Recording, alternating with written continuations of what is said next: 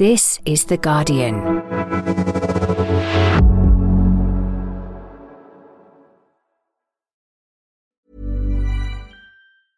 Finding your perfect home was hard, but thanks to Burrow, furnishing it has never been easier.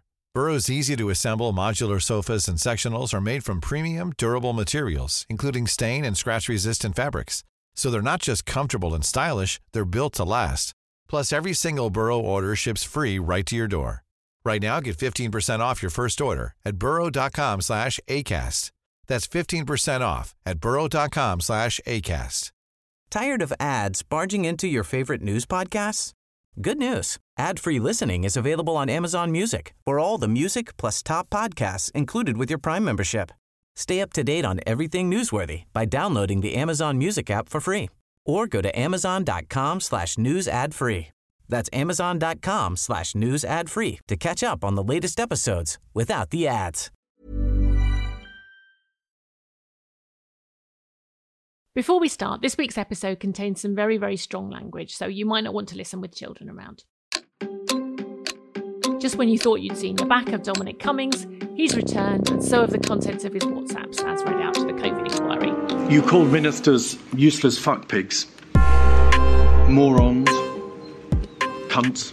One of the most senior women in Whitehall, Helen McNamara, then described how it felt to be shown messages in which Cummings called her the C word.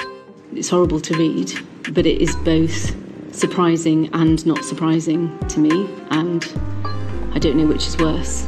This week's hearings exposed an allegedly toxic working culture inside Downing Street, with potentially profound consequences for decisions that affected all of us during the pandemic. Just how deep did the damage go? I'm Gabby Hinslip in for John Harris, and you're listening to Politics Weekly UK for The Guardian. Before we get into the COVID inquiry, government leaders and tech companies have been meeting this week to discuss the future of artificial intelligence in a landmark summit at Bletchley Park, home of wartime code breaking. The long-awaited AI Safety Summit is essentially Rishi Sunak's big moment to show the world that the UK has a role to play in AI. Kieran Stacey is our political correspondent at the summit, and I should say we're making this episode on Wednesday lunchtime, so halfway through it. Hello, Kieran. Hi, Gabby. How are you doing? I'm all right. I hope you're enjoying Milton Keynes. The UK government wants us to think this is very significant. You've been there all morning. Is it? What can we expect to emerge in concrete terms? Well, there's 2 days of summitry here at Bletchley Park, which are going to be quite different in nature, I think. I'm speaking to you on Wednesday, and today has been all about technology ministers and industry people getting into some of the nitty-gritty over exactly how to regulate the AI industry, especially as it develops models that might even become more intelligent than human beings.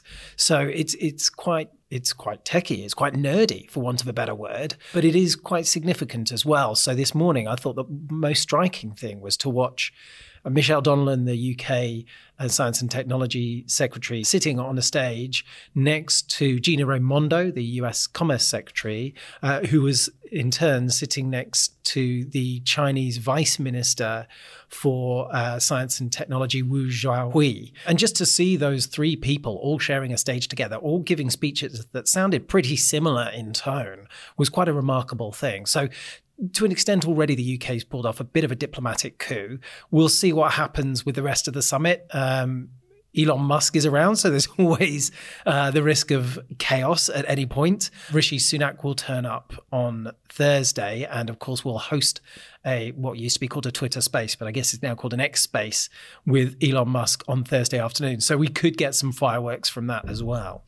Yeah, I mean, I wanted to ask about that because it's not without risk, I wouldn't say, doing a live chat with Elon Musk, Mr. Free Speech himself. And it's not, also to an extent, it feels as if it's lending the British government's endorsement to Musk, for the Prime Minister to share a platform with him. And he's not an uncontroversial figure, is he? No, it seems quite extraordinary to me. Obviously, Elon Musk is in charge of X. He's also developing his own AI tools, still has Tesla, still has a lot of different businesses that interact with the government in lots of different ways. So it does almost seem like a bit of an endorsement from the UK government. My guess, I haven't been told this, but my guess is that this must have been something of a quid pro quo for Elon Musk turning up at all. And for the last few weeks, it's looked like the summit might end up being a bit of a damp squib because a lot of heads of state have decided not to come, most notably Joe Biden, but also Emmanuel Macron is not here, Scholz is not here, the German Chancellor. So really Elon Musk in a way is the star attraction. And maybe to get him to turn up, the UK government had to agree to do something on his platform. That wouldn't surprise me at all. There's a metaphor, very tempting to see a metaphor here for the relationship between governments and the tech industry, whereby who exactly is going all out to please who and to secure whose consent. Yeah, and what's interesting is, one of the things that I think we're picking up from all of the senior people in the AI industry being in one place at one time is that there are quite different opinions within the industry about how to regulate it and what actually needs regulating. So some people are saying, look, these more advanced frontier models could end up wiping out humanity. Others, Nick Clegg has been around for the last couple of days and he's been saying, come on, that's a bit far-fetched. That's a long way in the future. We really should be focusing on more immediate problems such as bias, discrimination, the chance that AI could be used for disinformation. So it's kind of interesting to hear all of those arguments being presented at once.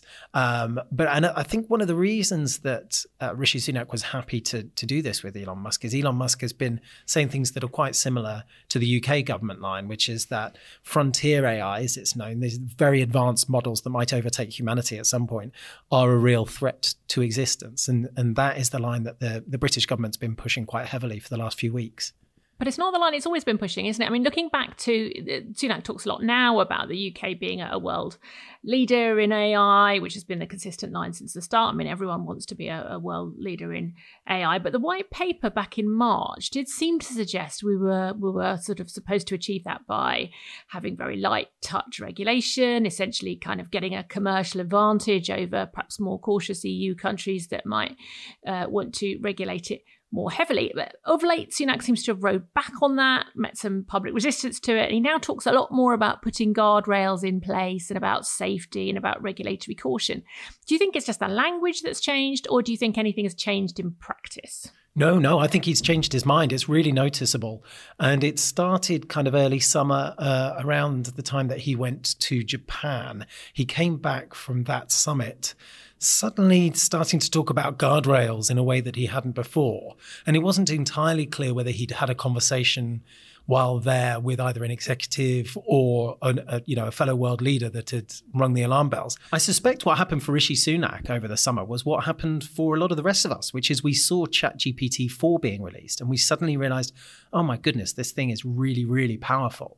And I think that's focused a lot of minds in government and outside of government to think of, well, if this is what it can do now, what on earth is the next generation of large language models going to be able to achieve? So Joe Biden isn't in the UK for this summit, but Kamala Harris, his vice president, is here, isn't she? What's her role in all this? Yeah, well, Kamala Harris has got quite an interesting role over the next few days. While I'm here at Bletchley Park alongside technology ministers from around the world, Kamala Harris is giving a speech back in London, which could overshadow a lot of the events here today, which is all going to be about the near-term risks, the chance for election disinformation, the risk that AI models could be biased and lead to discriminatory decision-making. And I think the US government, the Biden administration, is much more focused on that question. She's then hosting a drinks reception and she'll have dinner with Rishi Sunak on Wednesday night before then attending the summit on the Thursday. But it is noticeable that probably the highest profile international politician who's turned up has managed to suck some of the energy away from the actual official summit, at least on the first day. Thanks very much, Kieran. Enjoy the rest of the summit. Bye-bye. All right. Thank you. Now, while the government would like us to be talking about AI this week, it's the COVID inquiry that has dominated the headlines, with witnesses talking about a culture of chaos and dysfunction, a prime minister out of his depth, and a macho culture that stopped senior women doing their jobs properly. You called ministers useless fuckpigs, morons, cunts, in emails and WhatsApps to your professional colleagues. Do you think you contributed to a lack of effectiveness on the part of ministers and of the cabinet? No, I think I was reflecting a widespread view amongst competent people at the centre of power at the time about the calibre of a lot of senior people who are dealing with this crisis extremely badly. I'm joined now by The Guardian's political editor, Pippa Crerar, from a very busy Westminster office. Hello, Pippa. Hello. Hi, Gabby. Now, there'll be a lot of people watching the inquiry or listening to this podcast who have lost loved ones during COVID. A friend of mine who lost her mum during the pandemic said she was crying watching the live stream at home because it brought a lot of tough feelings back. And the same will be true for people who suffered badly in lockdown, lots of anger and grief being stirred up all over again. But you've been close to this story, I guess, as a different way as a reporter, Pippa. Given what you knew at the time about what was happening in Number 10, what we've heard since, was there anything coming out of this week's hearings that's been new or shocking to you? So there are new facts which have emerged over the past few days in the COVID inquiry. But what struck me most was how much actually the evidence that we've seen and the individuals that have appeared before the inquiry have confirmed what we already knew and confirmed really the worst of what we already knew. Yes, sort of salacious details, particular stories, but more widely more broadly about the sort of the culture that existed at Number 10 at the time, the way that decisions were made, which were so shocking when they were first claimed that nobody quite believed them. And now we've had a series of advisors and civil servants, former civil servants, appearing and confirming that they were true. And so it's really been that more than anything, that the worst of what we expected was actually what was going on inside government at the time.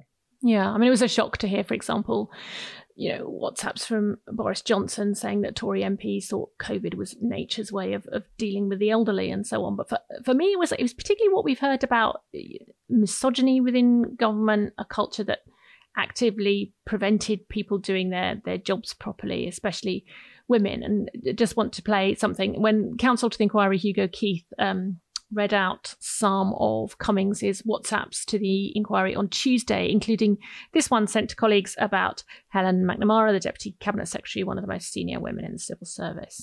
I don't care how it's done, but that woman must be out of our hair. We cannot keep dealing with this horrific meltdown of the British state while dodging stilettos from that cunt.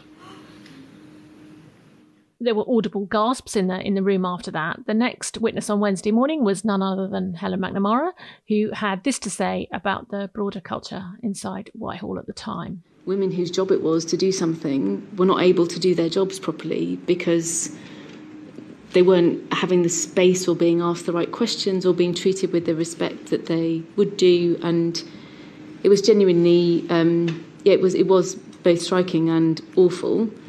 And then the fact that there were no women contributing to the policy discussions, problem in itself because there were some expert women who weren't being listened to, and also women were being looked over. Pippa, what did you make of all that? Well, I think we'd heard a bit previously about the sort of the blokey macho culture that existed inside Number 10 at the time, and certainly knowing some of the individuals involved, that didn't necessarily come as a surprise. But I don't think that we expected it to be quite as extreme as some of the language, some of the WhatsApp messages, some of the diary entries suggested. And it wasn't just Helen McNamara that was on the receiving end of it, although she obviously was a high-profile example that came up in Dominic Cummings' evidence and, of course, appeared in front of the inquiry on Wednesday herself. But it was more broad-ranging. And, Cummings' defence that he can't have been misogynistic because he spoke in the same way to men or was worse towards men, I don't really think is much of a defence. And certainly the way that Helen McNamara felt about some of the language that was used about her, which of course came from Cummings and others, but wasn't called out by the Prime Minister. But it wasn't just the language that was used as well. It was also sort of the way that women were made to feel invisible in meetings. They were kind of, there was this super macho culture where everyone was trying to outdo themselves on who could have the solution to this huge problem that was facing the country. And women who were very experienced and senior in their roles were kind of cut out of that and not taken seriously. The point that she made in her evidence as well was that there was a real world impact of that, because it meant that there weren't people in the room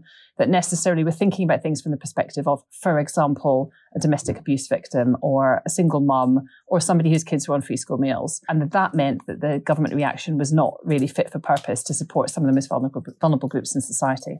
And that's the thing, isn't it? I mean, I suspect a lot of women will have had some experience of the kind of working conditions you described, so we'll have sat in meetings like that where you feel that no one's listening to what you're saying. But this wasn't just about some individual women had a tough time at work. It was about how that affected everybody else. But there's a broader context, of course, to all of this, which is, you saw in some ways two individuals facing each other at the inquiry this week, but they both were speaking to broader tensions between the Cabinet Office and Number 10 during COVID. And this week we've heard both essentially blaming each other for not getting a grip. This is what Dominic Cummings had to say about the state of the Cabinet Office. The Cabinet Office was a bomb site.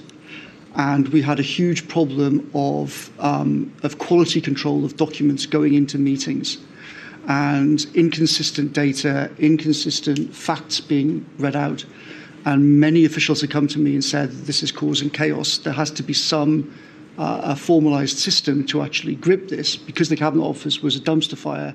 McNamara, in turn, pointed at Number 10, saying that particularly in January, February, when the virus was starting to spread in Europe, Boris Johnson was overconfident, telling Cabinet not to overreact to something that wasn't going to be a huge problem. If you are in that sort of meeting with that sort of Prime Minister in that sort of environment, it's quite hard to be the person who injects a note of caution or says, I'm not really sure about this. So I can't say that it wasn't, I can't presume that because that's what I heard, that elsewhere there weren't also people saying, hang on a second. I imagine that there were, actually. It's whether they were heard or not that I think is the question. And I would say undoubtedly that the sort of unbelievably bullish, we're going to be great at everything approach is not a smart mentality to have inside a government meeting. So essentially you have Number 10 at Cabinet Office blaming each other for what went wrong. Why does it matter, Pippa? Why is it important that those departments would normally work closely together in a crisis? Well, the Cabinet Office is sort of the nerve centre of government. It doesn't have sort of a policy brief, an individual policy brief in the way that other departments do, but it directs other departments, and it is kind of like the conduit from which the instructions are issued for Number 10, and then they go through the Cabinet Office, and it is supposed to make sure that government works properly. And that also includes in moments of crisis or emergency, such as they faced during the pandemic. Right from the off, Dominic Cummings, when he came into Downing Street, backed up, presumably, by Boris Johnson, his boss, had a very different attitude to the civil service. He thought it was bloated. He thought it wasn't fit for purpose. He thought that civil servants were not working in the way that they should, that they were slow and outdated. He was very critical of them and had grand plans to kind of rip up the way that the civil service operated and reform the management structures. Now, I'm sure that people in the civil service that think that the management structures could have done with a bit of modernising, could still do with a bit of modernising, but he was coming in really for sort of an ideological purpose, even before the pandemic. So they got off to a bad start, if you like, and then at just the moment when you needed them to have a good relationship, when you needed the Cabinet Office to be able to direct the rest of Whitehall, to be able to bring together the different arm's length agencies, the NHS and public health bodies, to be able to have a strategy and a plan, they weren't getting on. They weren't communicating on a personal level. There was a lot of distrust between the two parts of the organisation. I mean, we heard some of it from Cummings talking about the Cabinet Office being terrifyingly shit in a WhatsApp message to Johnson in March 2020, just as the pandemic was ramping up. He suggested that Mark Sedwill, the Cabinet Secretary at the time, hasn't a Scooby what's going on. Helen McNamara was obviously in the Cabinet Office, as was Simon Case, who came in and then was promoted to be to take over from Sedwill. There was no love lost between a lot of these people. What can you tell us about Helen McNamara? Because she certainly came across very differently to Dominic Cummings as a witness. I mean, he was sort of classically quite bombastic, I would guess. She came across quite differently.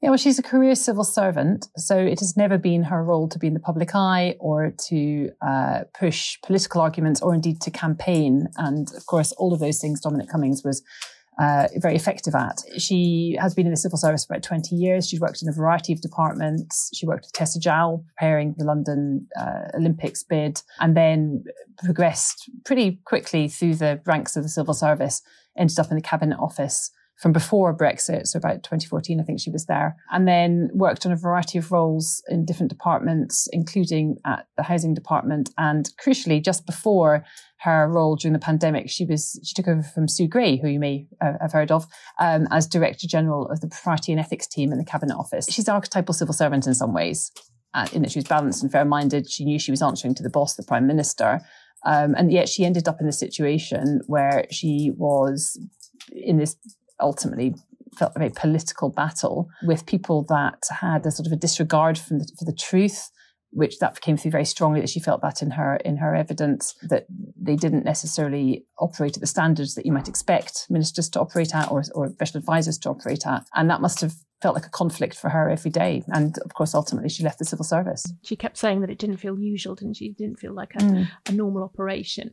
One other thing that really struck me from Dominic Cummings' evidence, which was he was very keen to blame, other people for the machine failing. He was extremely critical, obviously in his WhatsApps at the time, but also in his testimony of other senior officials, other senior politicians, a very low opinion of cabinet ministers.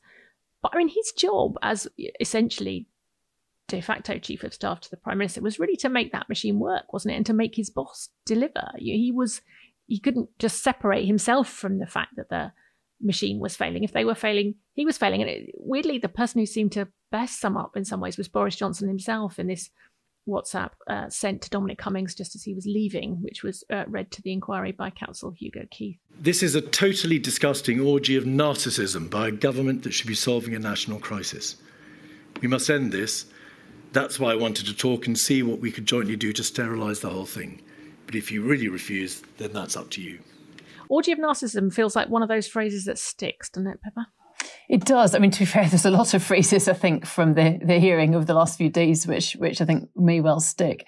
Dominic Cummings was never a normal senior advisor. He was the most powerful official, most powerful prime ministerial aide we've seen in decades, if not ever, in that when he came into Downing Street, I think he felt that it was a project that was equally his responsibility as it was Boris Johnson's. And really, even going back pre-COVID, we've learned that he and his allies felt that getting or helping Boris Johnson get elected in 2019, first of all, winning the Tory leadership, and then getting elected was sort of the lesser of two evils, if you like. They thought that when they were on balance looking at delivering Brexit and the prospect of Jeremy Corbyn as Prime Minister, that Boris Johnson was the sort of the least worst option, and that there would come a moment where they could get rid of him, which is incredibly arrogant when you think about it, given he's an elected politician and they were the ones who were only there by virtue of being his advisors. So this is before even what we got to COVID. Cummings obviously had a huge sense of entitlement, and I think that's come across in all the hearings and committee hearings that we've heard him in, and felt that he alone knew how things should have worked properly. I guess on the one hand, if he was saying he was inflicting the Prime Minister on the country, but that they get rid of him at some point, I mean, who gave him that power to do on all of our behalf? We, the electorate, voted, or some of us did, some of us didn't, voted for Boris Johnson. The fact that he thought that he had that right is incredible. And we see that in his response to both the cabinet and to the cabinet office, and in particular ministers like Matt Hancock, who clearly the then health secretary, who clearly he held in absolute disdain. You feel, I mean, as if at some points he almost regards Boris Johnson as an encumbrance to the Dominic Cummings project rather than the other way around. Previous public inquiries, we've always seen there's a tendency for an inner circle to remain loyal, to close ranks a bit around the boss, try not to say anything that incriminates him, and in this inquiry, we've almost seen the opposite. The most damaging testimony about Boris Johnson has come from people who were really close to him, from Cummings, from Lee Kane, his Director of Communications, from his private office, his civil servants who worked most closely with him. There's a weird thing about Boris Johnson always, that people who are closest to him are often more critical of it. People who see him from only far away tend to absolutely love him. And people who've worked up close with him, often less affectionate. It's absolutely true. And we've seen that throughout his career. And my goodness, isn't that damning that some of those who've worked closest with him are those that feel the most critical and sometimes the most betrayed. They feel they've been promised the earth and then let down. And that unfortunately has transcended his professional life into his personal life as well. Let's take a minute, and when we come back, we'll talk about what's coming next at the inquiry.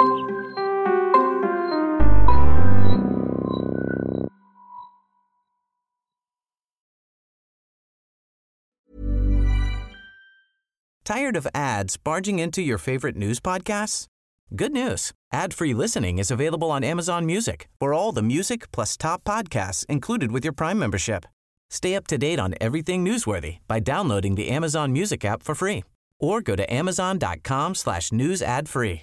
That's amazon.com/news ad free to catch up on the latest episodes without the ads. Introducing Wondersuite from Bluehost.com. Website creation is hard, but now with Bluehost, you can answer a few simple questions about your business and get a unique WordPress website or store right away. From there, you can customize your design, colors, and content. And Bluehost automatically helps you get found in search engines like Google and Bing. From step-by-step guidance to suggested plugins, Bluehost makes WordPress wonderful for everyone. Go to bluehost.com/wondersuite.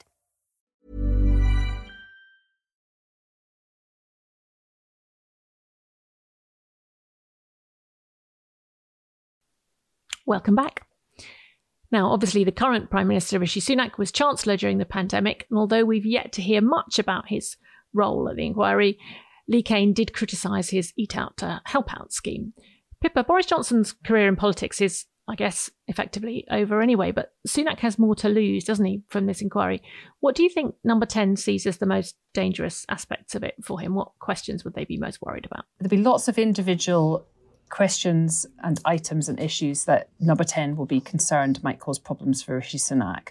I think the fact that he rejected calls to pay the poorest to isolate during the pandemic, I think the Eat Out to Help Out stuff, that will be problematic for him, but he will always be able to answer that he was Chancellor at the time. His priority was the economy. I think his response to going into the second lockdown will be really interesting because we understand, really resisted that. And of course, Johnson dragged his feet. And then the effect of that delay then meant that the lockdown had to be more prolonged, that the economy suffered more, and of course, more people died.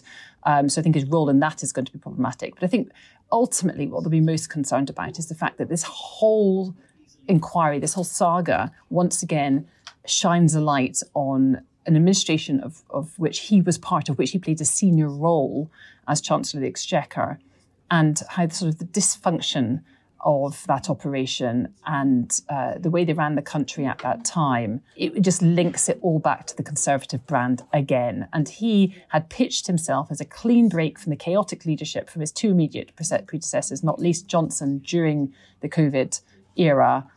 And once again, he's right slap bang in the middle of it all again. Yeah, none of that helps dredging up those memories going into a general election year.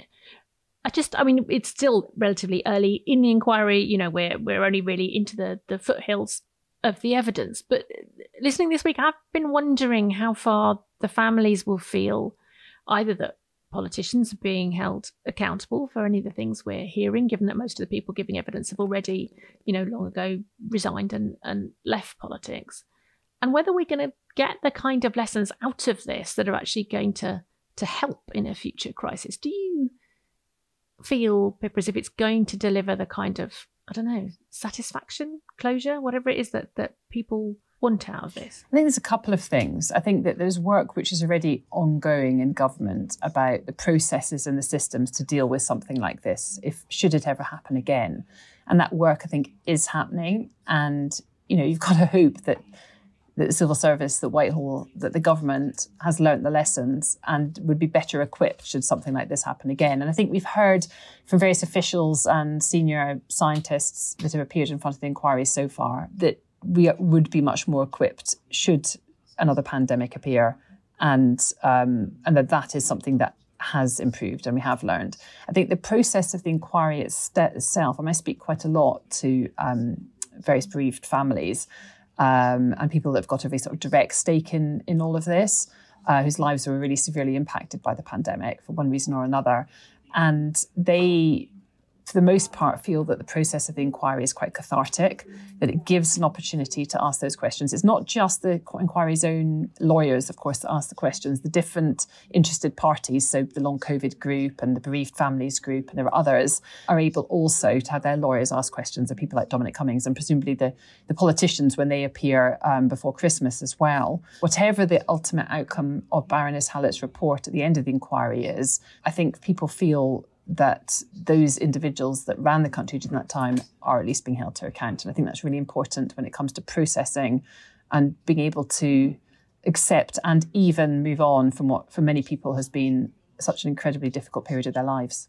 Just having to answer publicly, I guess is important, or to have your day in court, except it's not a court, but you know what I mean. One of the things really struck me from this week is that the culture that we've been talking about, the sort of the chaos, the dysfunction, the petty personal squabbles, the egos, that nobody quite knowing what they're doing or what the Prime Minister wants.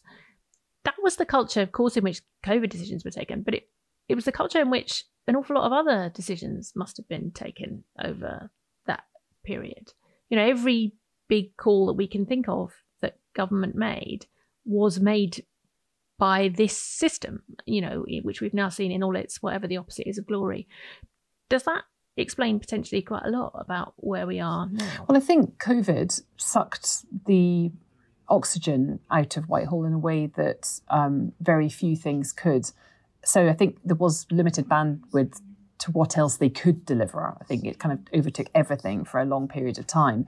But it does, I think, probably give us an indication of why, take, for example, the Levelling Up programme that was promised by Boris Johnson in 2019, and look where we are now. I mean, part of the problem with that initially was that it was all things to all people because it was so ill-defined.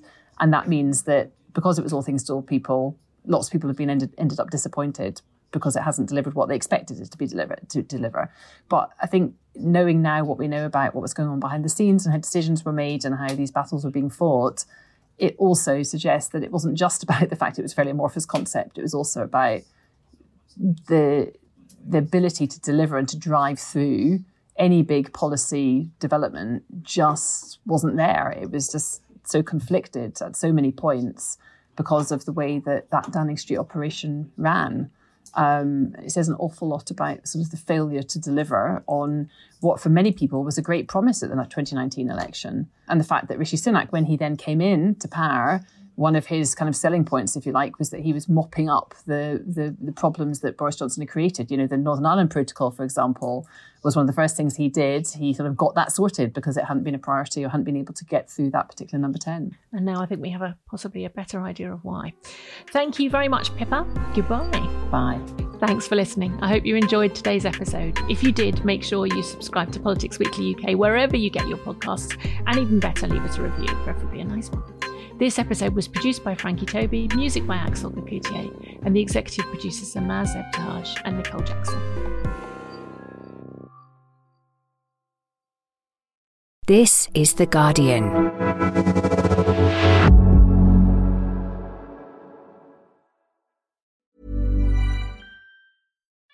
We love our pets, but when the floor's covered in fur, that's harder to love. Eufy X10 Pro Omni Robot Vacuum has powerful 8,000 PA suction to make hair vanish from floors in just one pass. Plus, the roller brush has automatic detangling for easy hands-free maintenance. Want to know more? Go to eufy.com, that's EUFY.com, and discover X10 Pro Omni, the best-in-class all-in-one robot vacuum for only $799. Tired of ads barging into your favorite news podcasts?